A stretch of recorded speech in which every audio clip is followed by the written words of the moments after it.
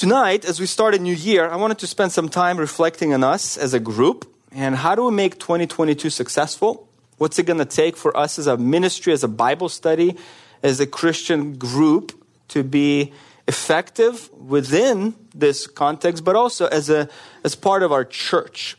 And so to do that, let me ask you to open up your Bible to the book of Hebrews and go to chapter 10. It was 1928 when Mr. Hill rented a boat in Massachusetts. He just wanted to go out for a little bit of rowing and a little bit of a time of relaxation and seeking some peace and quiet. So he rented a boat and he got on the lake, and it was only about 30 minutes after which this little boat tipped over and he began to drown. And he began to scream for help. And unfortunately, after struggling and hoping that somebody would hear him and come out and help him, Mr. Hill drowned. All the while, the person, Mr. Osterland, who rented the boat to him, was standing on the dock watching Mr. Hill struggle and suffer and ultimately drown as he smoked his own cigarette. Mr. Osterland, the man who rented the boat, did not help the drowning individual. As you can imagine, there was a lawsuit. And when the case came before the court actually decided that the man who was just watching another man struggle, suffer, and ultimately drown was not culpable. He wasn't guilty. And so the verdict was not guilty for Mr. Osterland. It was many years later, that the case was overturned. And Massachusetts did find that it is the responsibility of the bystander to help somebody else in need. But as we hear about the initial verdict and about the initial situation, I hope that within you there's this cry for injustice, unfair. How can the court just conclude that this man could stand by and watch somebody else cry for help and drown right in front of his face, in his eyes? Kind of hear an echo of the sarcastic remark from Cain back to God in Genesis chapter 4, "Am I my brother's keeper?" when God asked Cain about his brother Abel and where he was. I think our society is slowly becoming more and more self-focused.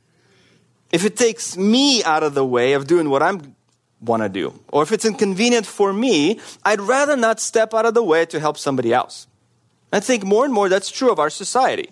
Our culture has been infused with individualism. Whatever helps me, whatever is convenient for me, whatever I enjoy, that's what I want to pursue and that's what I want to invest in. Relativism says that whatever I determine to be morally right is morally right. And nobody can tell me what to believe in, nobody can tell me what to do and how to think. Privatization teaches us that whatever I do is my private business. If I'm doing something in my own house, behind closed curtains, behind closed doors, on my iPhone, in secret, nobody can judge me. Nobody can tell me that that is wrong. Privatization, it's all about me and my private individual life. Privatization shelters us to a degree from the needs of others. And then individualism is a confluence of relativism and privatization, because it encourages you to fix your gaze on self. And I would say more and more, especially in the last year and a half, when at times we've been forced to be isolated from other people, it's become easier to become more self-absorbed. For example, you've probably read the statistic that plastic surgery has gone up 100%. Because as people see themselves on Zoom, they don't like what they see. And so they got to fix it. It's amazing how business is thriving in that industry. You see, the goal of our society, and most people, I'm not saying everybody, but certainly the general populace, I want to pursue what benefits me. I want to pursue what advances my career, what helps me. And yeah, if it's not too inconvenient, I will help somebody else. But really, it cannot be that inconvenient. Self-fulfillment at any cost. That's not the Christian way. That's not what the Bible expects of an individual who professes to be a Christian. You see, the Christian life is about serving others. It's all about serving others. Jesus said of himself, the Son of Man came not to be served, but to serve, to the point of giving his life for many, for others. That is Jesus as the model. And so when we think about the Christian life, and as we think about the Christian life in this coming year, in 2022, I'd like for us to consider that for yourself, that your Christian life isn't about you. It's about serving others. And to launch into this topic, I want to read a couple of verses in Hebrews chapter 10. Hebrews chapter 10, verses 24 and 25. The author says, "Let us consider how to stimulate one another to love and good deeds, not forsaking our own assembling together, as is the habit of some, but encouraging one another, and all the more as you see the day drawing near. Let us stimulate one another to love and good deeds, not forsaking our own assembling together." The challenge in these two verses is to fellowship for the purpose of loving and serving other people. That's the point of fellowship that he's addressing in these couple verses. And we are to excel and encourage other people to excel in this endeavor. Now you have to understand that Hebrews was written to a group of Christians in the mid-60s, the first century, who were beginning to waver in their commitment to Christ. They stopped going to church, they stopped fellowshipping, they stopped interacting with one another because the cost of professing to be a believer was too high.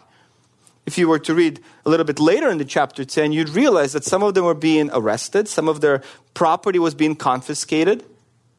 And so some Christians were visiting those in prison and others weren't. In other words, there was a cost to professing that you are a follower of Jesus Christ. And so people began to be afraid of the consequences and they stopped fellowshipping with other believers. And the author writes this book to encourage people to remember you're a Christian and you're supposed to spend time with other Christians. Hebrews 10 is written to counteract the thoughts that it's okay to forego fellowship or it's okay to forego following Christ faithfully if it costs you your job, if it costs you your reputation, if it may mean that you're going to be kicked out of your family, you might be mocked, you might be laughed at, you might even lose your life. Hebrews says, no, you should still follow Jesus even if you experience any of these negative consequences. Question then is, how do you endure? How do you continue to faithfully follow? And his answer is, continue to spend time with other Christians. What's going to help a believer who is being opposed and hostility is the experience of his or her life is to spend time with other believers. That will help you be faithful. The Westminster Confession of Faith says there are three graces that sustain your Christian life: the Word of God, prayer, and fellowship. Spending time with other Christians actually helps you be more faithful and to be more healthy as a believer. So my desire for us this evening is to evaluate this third means of grace, fellowship.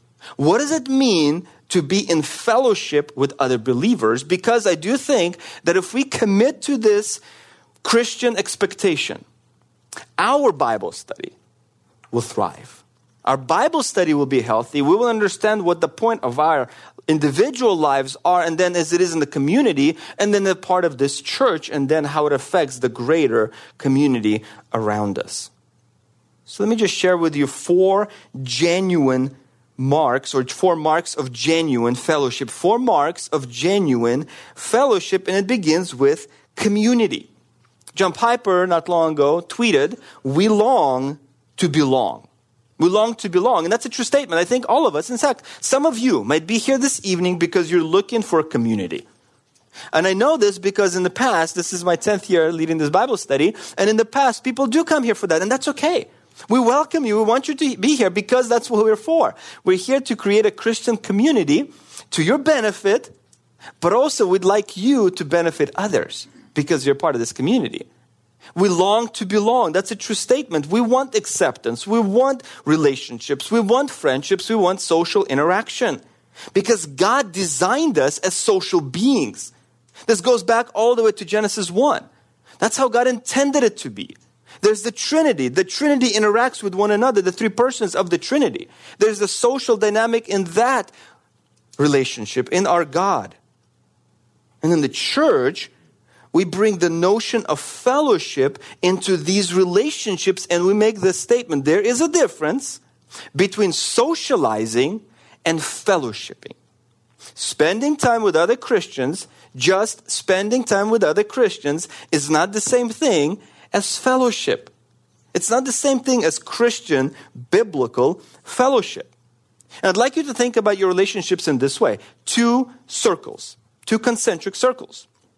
Imagine a circle within a circle. The outer circle is reflecting your social relationships. The inner circle is fellowship. In other words, you have to penetrate the outer circle first in order to have genuine fellowship. You have to be comfortable with the people that you're talking to. You kind of have to go through the who are you, what's your background, what interests you, what are your likes, what are your dislikes, the normal relational conversations. Who are you? Getting to know each other. That's the social dynamic, the social outer circle. The inner circle is fellowship. You don't just fellowship with somebody by coming up to them and say, I want to fellowship with you. Not knowing their name, not knowing anything about them. That's not going to happen. That's going to be awkward. And that person should definitely turn around and walk away. Because you have to penetrate that outer circle of, no, let's develop a friendship first. Let's figure out who we are. And then that'll lead you to true biblical fellowship. The word fellowship in the Bible, in the New Testament, appears 19 times. And the idea behind that term, both in the Greco-Roman world, in the greater culture, but also in the Bible, it has to do with relationships, partnerships. Sometimes it refers to legal relationships. Sometimes it refers to business relationships. Sometimes it refers to a marriage. And it even refers to a relationship between God and man, even outside the Bible.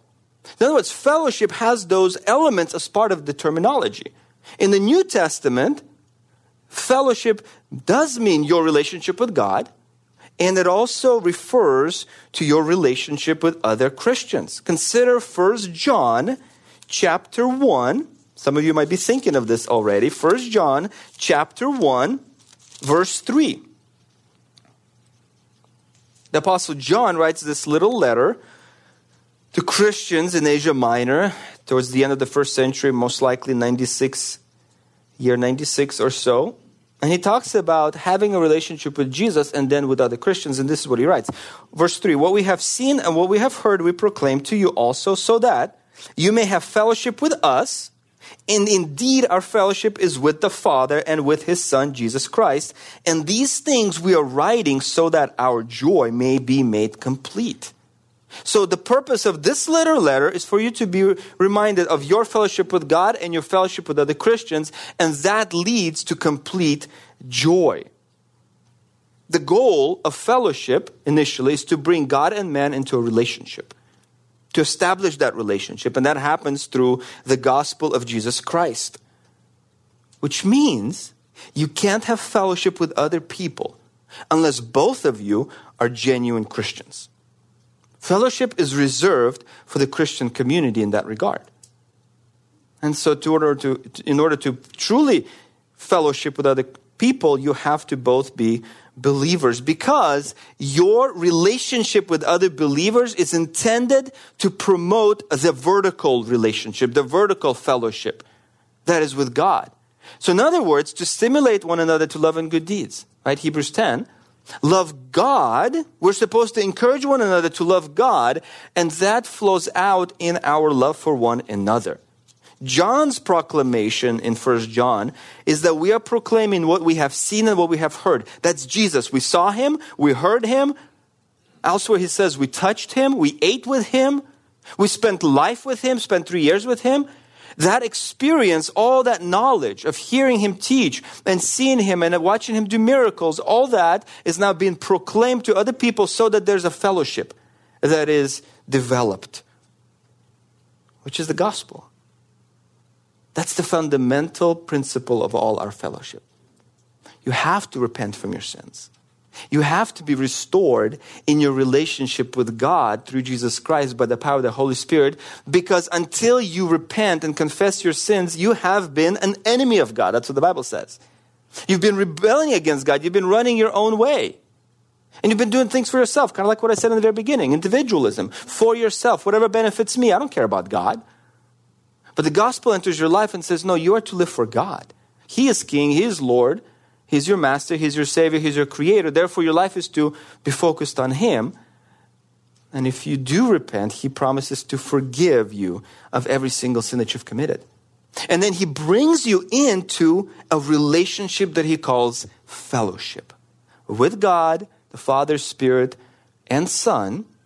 And then that, by extension, gives you access to other people who profess the same thing, Christians. You see, fellowship in all its aspects comes from the proclamation of the word about Christ. That is the foundation. So in other words, make sure you understand this. Fellowship is first and foremost a relationship. Then it's an activity. Then it's something that you do as part of your Christian life. And John promises complete joy. Which I hope you ask yourself, if your life is a bit unjoyful, if you're lacking joy, if you're lacking contentment, satisfaction, maybe because you're not genuinely fellowshipping as a Christian should. Perhaps with God, perhaps there's a defect in your relationship with God. Sin might be blocking that. And so you can't have a direct access because you're not honoring God because you're living a life of sin. There's no fellowship, therefore there's no joy. Or perhaps it's horizontal with other people. You're not fellowshipping with them. You're isolating yourself as a believer. And so you're not enjoying the Christian life as God intended it for you. In the book of Philippians, Paul uses the word joy 16 times. 16 times. In chapter 2, it's tied to you serving other people, and that gives you joy. But if you go all the way back to chapter 1, in verse 5, it says that we have fellowship with each other, Paul says, of the Philippians, in partnership or in fellowship for the gospel. Now, understand this, the Philippians were living beyond, or below rather, the poverty line. They were deep in poverty. They weren't individuals who had everything they wanted. We know that from 2 Corinthians chapter 8. And so their financial situation did not contribute to their joy, nor did it cause them to lack joy. They weren't looking for joy in a social situation or a socio-financial situation. Rather, they were finding it in fellowship with Paul for the gospel. Do you get that? In other words, you could have a very difficult life that's characterized by trials, and yet it can still be a joyful life because you're focusing your life on fellowship, because you're brought into communion with God and then with other believers. Our pastor says this: anybody in fellowship with Jesus Christ is also in fellowship with anybody else in fellowship with Jesus Christ. This is our common ground. It's not social, economic, intellectual, cosmetic, or anything else superficial. Our common ground is that which is pulsing through the life of every Christian, the heartbeat of God. Our common ground is that we possess a common eternal life and are children in the same family. True fellowship entails membership in the same community, which by necessity implies a separation from another type of community. As a Christian, you have been separated from one community for another community, and that is the first component of genuine fellowship. You are in a new community. Listen to 2 Corinthians chapter 6, verse 14. 2 Corinthians chapter 6, and this is what Paul says in verse 14. The love of Christ controls us, having concluded this, that one died for all, therefore all died. And he died for all, so that they who live would no longer live for themselves, but for him who died and rose again on their behalf. Therefore, from now on, I'm sorry, I'm in the wrong chapter. You guys are thinking, stop me, come on, somebody say something. All right, chapter 6. Those are good verses too, I think, but have nothing to do with fellowship. All right, chapter 6, verse 14. Do not be equally yoked. Totally different stuff. Do not be unequally yoked with unbelievers. I have an excuse. It's a new Bible. It's like my second time using it. All right. Do not be unequally yoked with unbelievers. For what partnership? That's the word for fellowship. What fellowship have righteousness and lawlessness? In other words, there is no fellowship between lawlessness and righteousness. Or what fellowship has light with darkness? Or what harmony has Christ with Belial? Or what has a believer in common with an unbeliever?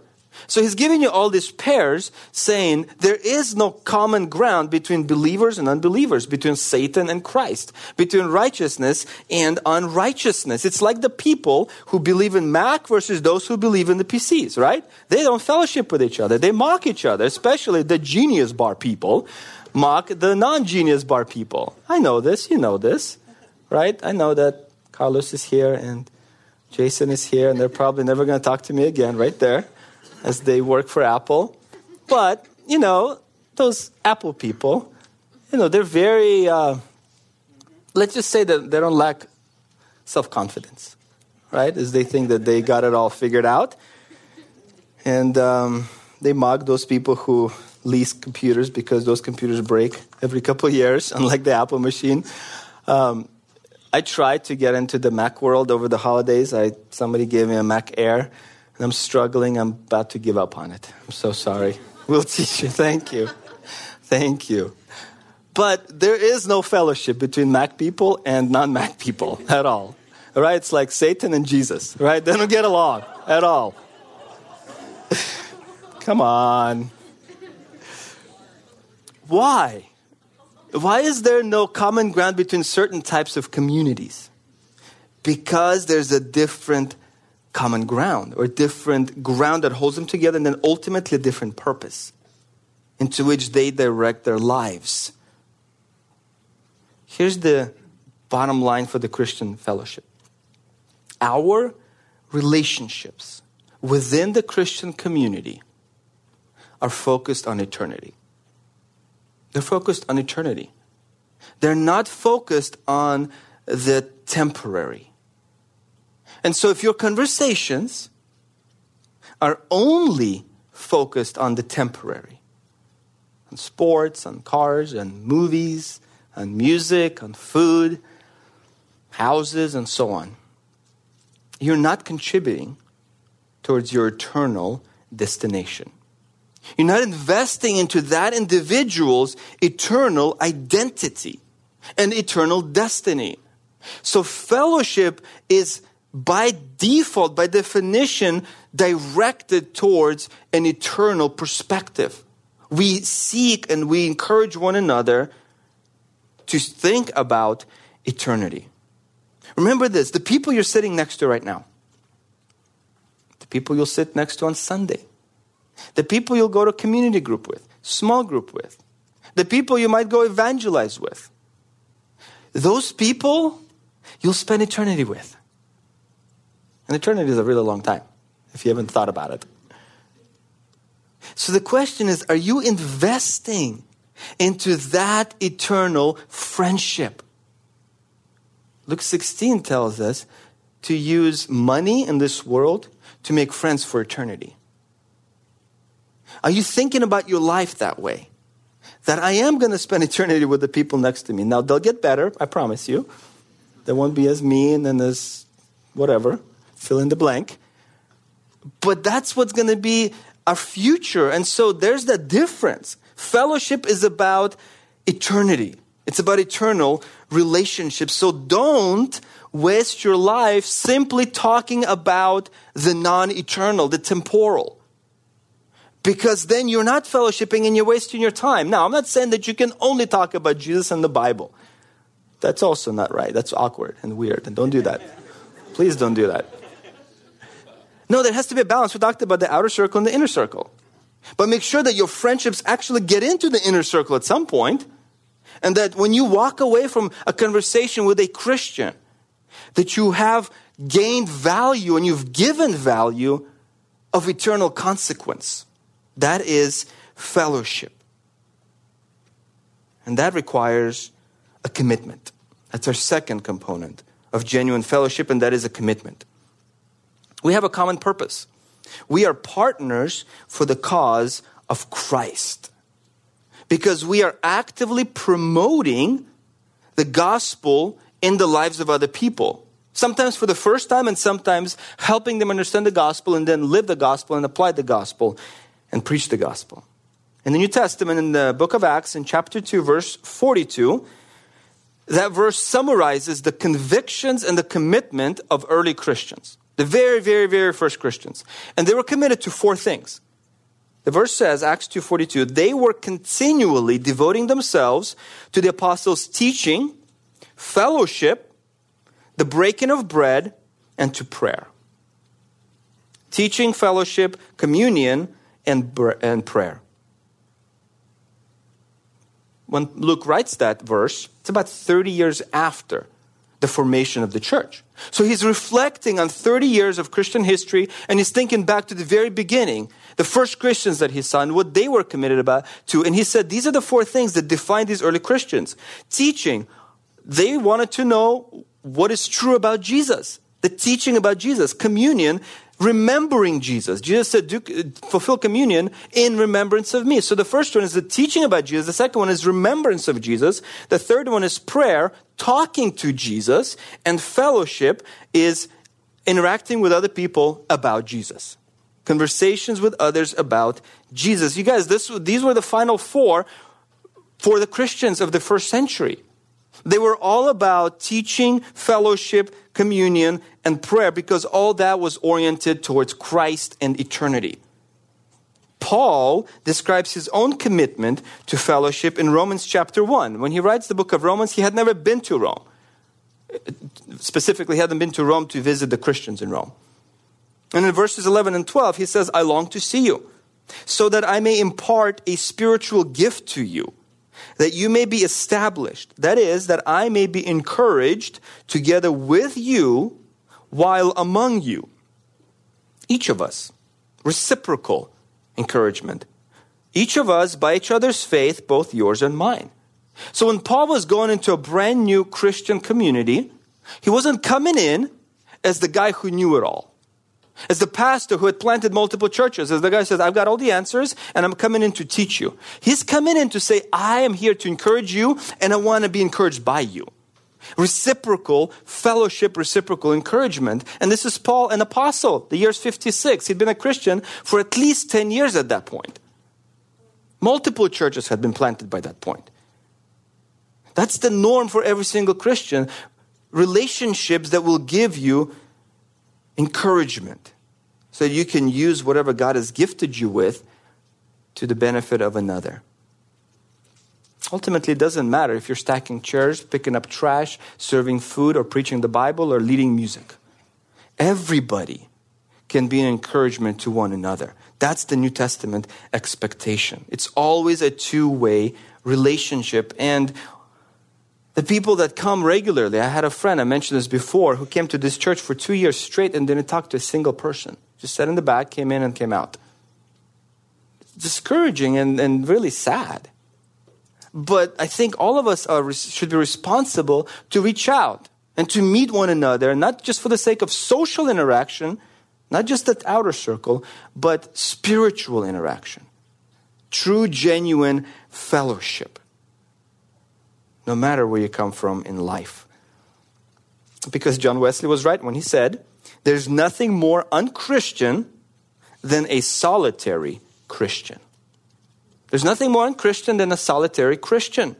You guys, there's no such thing as a self-existing eye, or self-existing toe, or self-existing ear, or toenail. Kind of gross. No, our body consists of multiple members. And the Bible, the New Testament, uses the body as a metaphor for the Christian community. In other words, whatever gift God has given you, you don't exist alone. There's no such thing as a solitary Christian because God intended for us to live in a community. And within that community, we're supposed to be committed to caring for one another. We're supposed to care for one another. Jesus said before he died in John 13:35, by this all men will know that you're my disciples if you have love for one another. This is the mark of the true Christian, loving other people. And it's in the context of sacrifice. Jesus washed the feet of his disciples, and then he said that. Do that to others. There's an expectation within the Christian community that you serve one another. In other words, the word fellowship is not ever to be separated from sacrifice, self-sacrifice for other individuals. 1 Corinthians 12:25 says this, so that there may be no division in the body, but that the members may have the same care for one another. Christians, genuine Christians, ought to care for one another. And this is how you express your care practically. First of all, time. Sometimes what matters most is for you to sit next to somebody and weep with them or rejoice with them. And sometimes time is the greatest commodity that is really difficult to sacrifice because of how busy we are and how far we have to drive to get to each other's houses and how far we have to go to get to a Christian gathering. So time is precious, but it does take time to express care as part of fellowship. Secondly, talent. You've been given a spiritual gift. The New Testament says that every single believer has a spiritual gift and you are to use it for the edification of other Christians. That's 1 Corinthians chapter 12. And whatever spiritual gift God has given you, you are to use it in order to help that person mature into Christ's likeness. The third is truth. We're to proclaim truth to one another. Speak truth to people. Speak it in love. Encourage people from the Bible, not from your own authority or experience. And finally, treasure. So you can sacrifice time, you can sacrifice your talent, you can sacrifice, or rather impart truth, and then finally your treasure, specifically finances. Back in Acts 2, the formation of the church and the first Christians, it says that they were also sharing everything that they had. Some were so wealthy that they decided to sell a part of their property, perhaps land or a house, and they brought that money to the church. We see Barnabas doing that in Acts chapter 5 in order to benefit the people. Acts 4. In Acts 5, you have somebody else trying to do the same thing and they lie and they die. But your and my expectation as Christians of each other should be the joyful desire. God loves a cheerful giver, it says in 2 Corinthians 9. To actually say, you know what? God gives you the power to make wealth. That is Deuteronomy chapter 8. And if God has given you the ability to make wealth, He expects you to then go and use that wealth for the benefit of other believers. There's so many examples in the New Testament about Christians, not just the Philippians, but many other Christians sacrificing to benefit other Christians. Because you understand that you are not the owner of your wealth, you're the steward of your wealth. And God will ask you to give an account of that stewardship. Just as you are a steward of time and your talent, God will also ask you to give an account of your treasures. You know, oftentimes we forget that God is the one who gives us the ability to make wealth. And so we act like little kids. They get a gift for Christmas, they play with it, and then they see another gift, they leave that one alone, and they try to snatch the other gift from another kid's hands, and they play with it, and they start crying because the gift is not going according to their plan. And so we look at each other and we say, well, yeah, God gave me this gift, this talent, this ability, and I'm thankful, but that person's gift is way better. And so we become jealous. And sometimes we try to shade them and kind of cancel them and embarrass them because we like their gift better. Kind of like what I did. One of these white elephant exchange games, I got the book Twilight. You guys know about that? That was my gift. And in the very back, there's a poster of one of those people in Twilight. A girl was on that poster, and I wasn't going to bring that girl home in that book. So I accidentally left that book at the house where the party was. God gave you a gift, and you neglect it. You put it aside. You don't want to take it home. You don't want to use it. You know what Paul said to Timothy once? In 1 Timothy 4? Don't neglect the spiritual gift within you. God gave you a gift. Sometimes you're like, I don't want it. I wish I had that gift. But whatever gift God gave you, it's tailor-made according to 1 Corinthians 12. It's imparted to you by the Holy Spirit specifically for you. In that sense, you are indispensable to the community, the Christian community. And he expects you to use it. And Paul says, don't neglect this gift. Rather, take pains with these things. Be absorbed in them so that your progress may be evident to all. So instead of neglecting, suppressing, not utilizing your spiritual gift, Paul says the opposite should be the case. Take pains, be absorbed, work hard, and see progressive utilization of that gift. You become better and better and better as you continue as the Christian in your life in the use of that spiritual gift. So when people look at your life, they can see, wow, this individual is such a better counselor than they were a year ago. I mean, if I followed that counselor a year ago, I would be in some hospital right now, institution. But today, I'm going to them. Let's hope it's not that extreme, but there should be progress. That's what Paul is saying. Take pains, be absorbed, so that people can see your improvement. If you were to just privately, in your own life, evaluate your use of your spiritual gift at the beginning of 21 to the end of 21, 12 months of using your spiritual gift. You're supposed to use it all the time. That's the expectation. Would you say with all honesty that you have become a much better steward of the spiritual gift that God gave you? Humbly, but honestly. Or would there be a self-assessment of, I kind of neglected it? Or I got worse because I never used it, and when I used it, it really messed it up.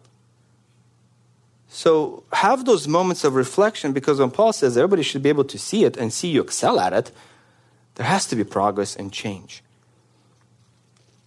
It all starts with one another's. You might be saying, I don't know what my spiritual gift is. Help me figure it out. There are 59 statements in the New Testament called the one another's. 40 of them are different, but the total use is 59. Love one another, encourage one another, pray with one another, bear one another's burdens, and so on. Start there. A simple encouragement, a simple prayer. Don't you feel special when somebody asks you on Friday night, hey, what can I pray for you about this coming week? And the next Friday, they actually come back and ask you, hey, how did it go? You feel like, wow, you actually cared and you prayed and you listened and you want to share your prayer requests with those individuals as opposed to those who say, I'll pray for you and then don't even remember your name. Paul says over and over and over, apply the one another's in your Christian fellowship. Why do we do this? Why commit to fellowship? Quickly, a couple things. One, because it makes you more like Jesus. Because fellowship is all about serving. It's all about stewarding your spiritual gift, and it makes you more like Jesus. As I mentioned in the very beginning, the Son of Man came to serve, not to be served, and to give his life a ransom for many. So when you do so, you are just like Christ, serving other people. Secondly, it promotes the glory of God. 1 Peter chapter 4, verses 10 and 11 talks about spiritual gifts, puts them into two categories, serving and speaking gifts. And it says you do them, you exercise them to the glory of God. So every single time you do exercise your spiritual gift as part of fellowship, you are glorifying God. Third, it demonstrates love for God. Listen to this verse, Hebrews 6:10. Write it down. This is a cool verse, kind of buried in Hebrews 6. Hebrews 6 is known as a chapter of theological debate. Can you lose your salvation or can you not lose your salvation? That's what everybody thinks about Hebrews 6. But listen to this verse, Hebrews 6:10. For God is not unjust so as to forget your work and the love which you have shown toward his name, in having ministered and in still ministering to the saints. Isn't that a cool verse? God is not unjust so as to forget. God is recording your ministry to the saints. But that ministry is being done toward his name. He puts toward his name first, and then he says, this is how you're serving his name and loving him, by ministering to the saints. Your ministry to one another is a reflection of your love for God. It's not about loving that person as much as it is about loving God by serving that person. whoever that person is. Jesus says in Matthew 25:40, whatever you've done to the least of these, you've done for me. There's an element of serving God by serving others. And finally, contributing to the maturity of the saints. Ultimately, this is why we serve one another, because in Ephesians 4, there's a long section. Pastor John's going to get to it pretty soon in his preaching on Sunday morning. But beginning in verses 7 and all the way down to verse 16, it's all about God giving you spiritual gifts in order to serve other Christians. And if you look at verse 12, to equip the saints for the work of the service to the building up of the body of Christ. And then verse 13, until we all attain to the unity of the faith and of the full knowledge of the Son of God, to a mature man, to the measure of the stature which belongs to the fullness of Christ. In other words, we equip the saints to do the work of the service in order for all of us to be unified in our faith, to have a full knowledge of the Son of God, to become mature to the fullness of Christ. That is the fourth reason why we serve, why we fellowship, in order to promote maturity among the saints. So everybody is moving closer and closer in their understanding of who Jesus is and how we're going to spend eternity with him and how that should affect our lives today. Well, no relationship is free of pain. And that's a fourth point. A fourth element of genuine fellowship is correction. We're part of a unified community. We commit to one another. We care for one another. And then at times, we have to correct one another. Correction is a part of the Christian life. And I would say this is the hardest thing about fellowship. It's never easy to confront a friend. It's never easy to confront a superior.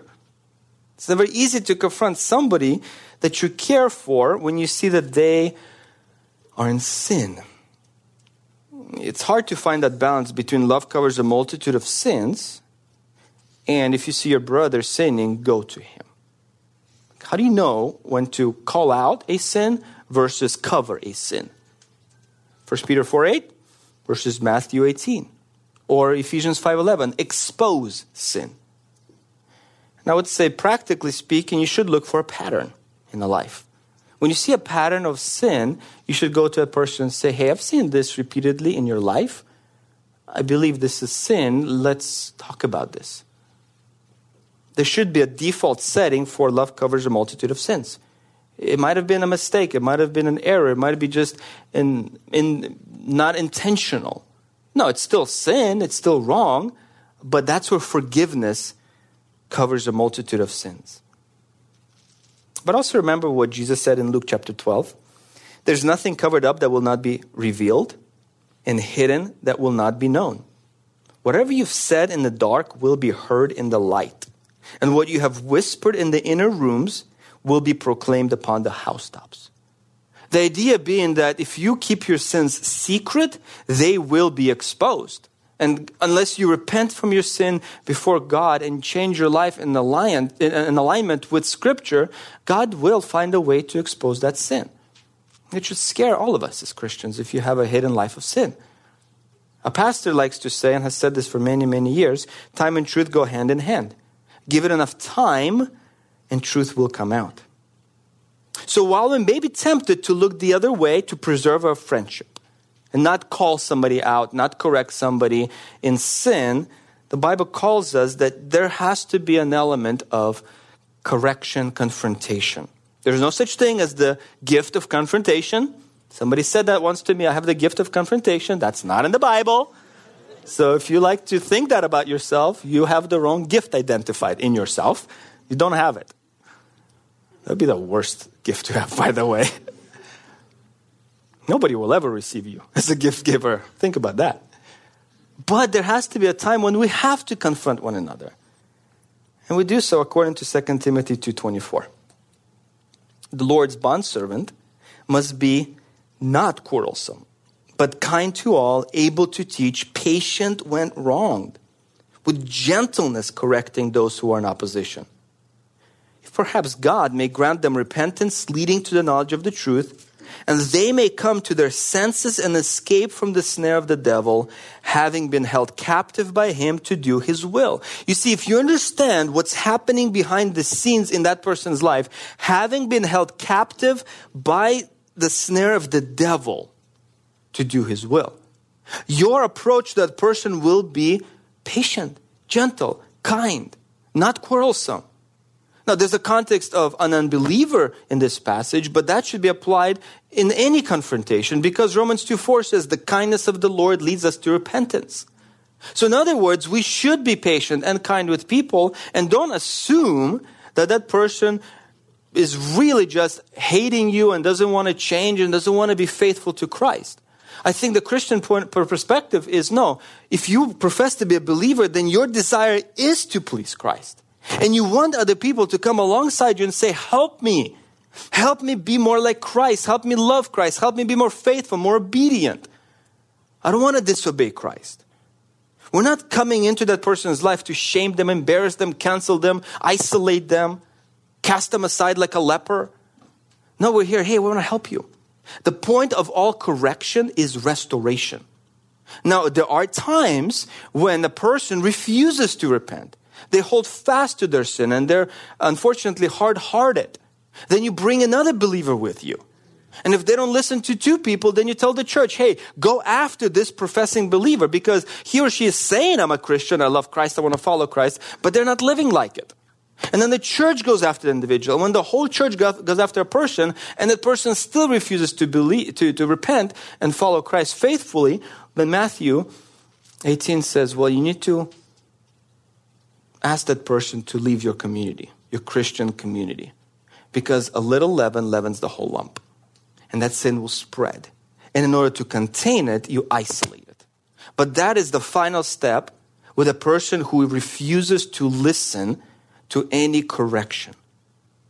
Of course, at that point, the pastors and the elders are involved in that process. But it all begins of us being sensitive and patient and gentle to help one another and correct one another when necessary to be more faithful to Christ. This is the motivation. James 5:19. My brothers, if any among you strays from the truth and one turns him back, let him know that he who turns a sinner from the error of his way will save his soul from death and will cover a multitude of sins. There's an element of salvation at stake here. A genuine believer will repent and will follow Christ.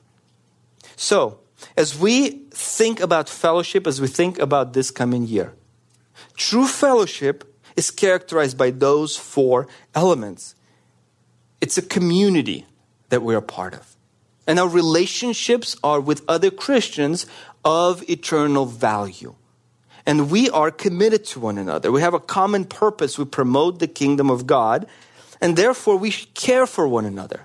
We help one another. We serve one another. We edify one another. And finally, when necessary, we correct one another. And we do so speaking the truth in love. This is how our pastor says it. The church's fellowship is profound, spiritual, and real. It's shared common life that is absolutely essential. It is what our Lord prayed for in his famous prayer in John 17, when he repeatedly said, I pray that they may be one. Jesus wasn't praying for some kind of social oneness, but for spiritual reality. That prayer was answered when the church was born.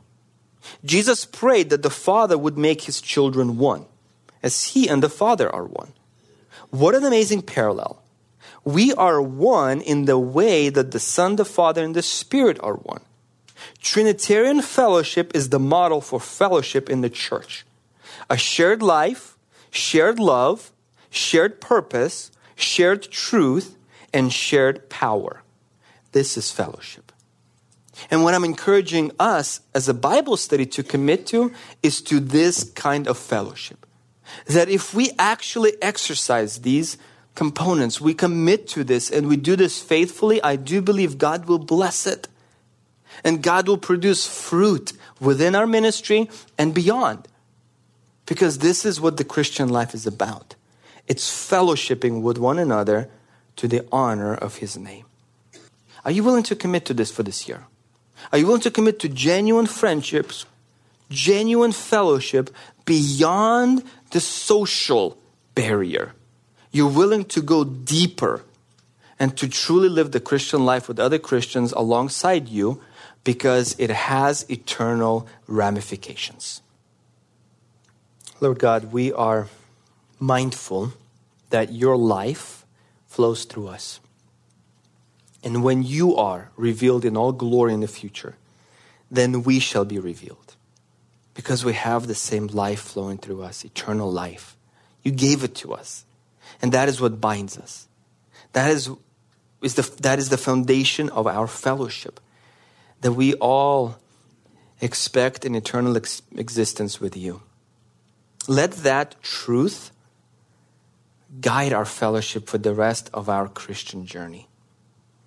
That apart from having eternal life, we're not in fellowship with each other, we're not in fellowship with you. So I do pray for those who may not possess eternal life because they have not repented from their sin and followed you as Savior and King. That the Holy Spirit would regenerate them, give them life, and confer eternal life on them. That they too would join the fellowship that we all experience. Because all of us are tied to you, the source of life.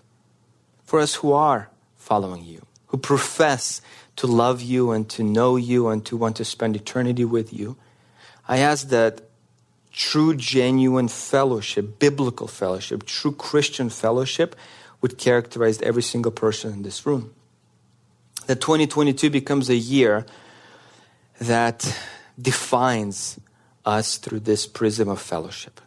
That we love one another, we care for one another, we serve one another, we're committed to the same cause, and that when necessary, we help one another to be more faithful in that cause.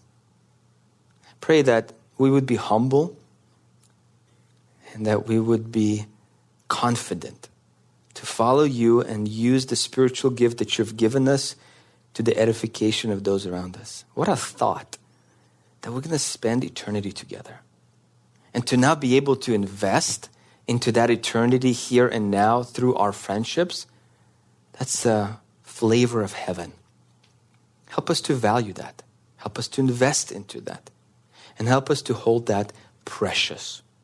To stand with Spurgeon and to say the church is the most precious entity on this earth. It's valuable to us because it's a preview of heaven. Lord God, help us. We want to follow you. We want to have genuine fellowship with you and with each other. But we need your Holy Spirit to aid us in this endeavor.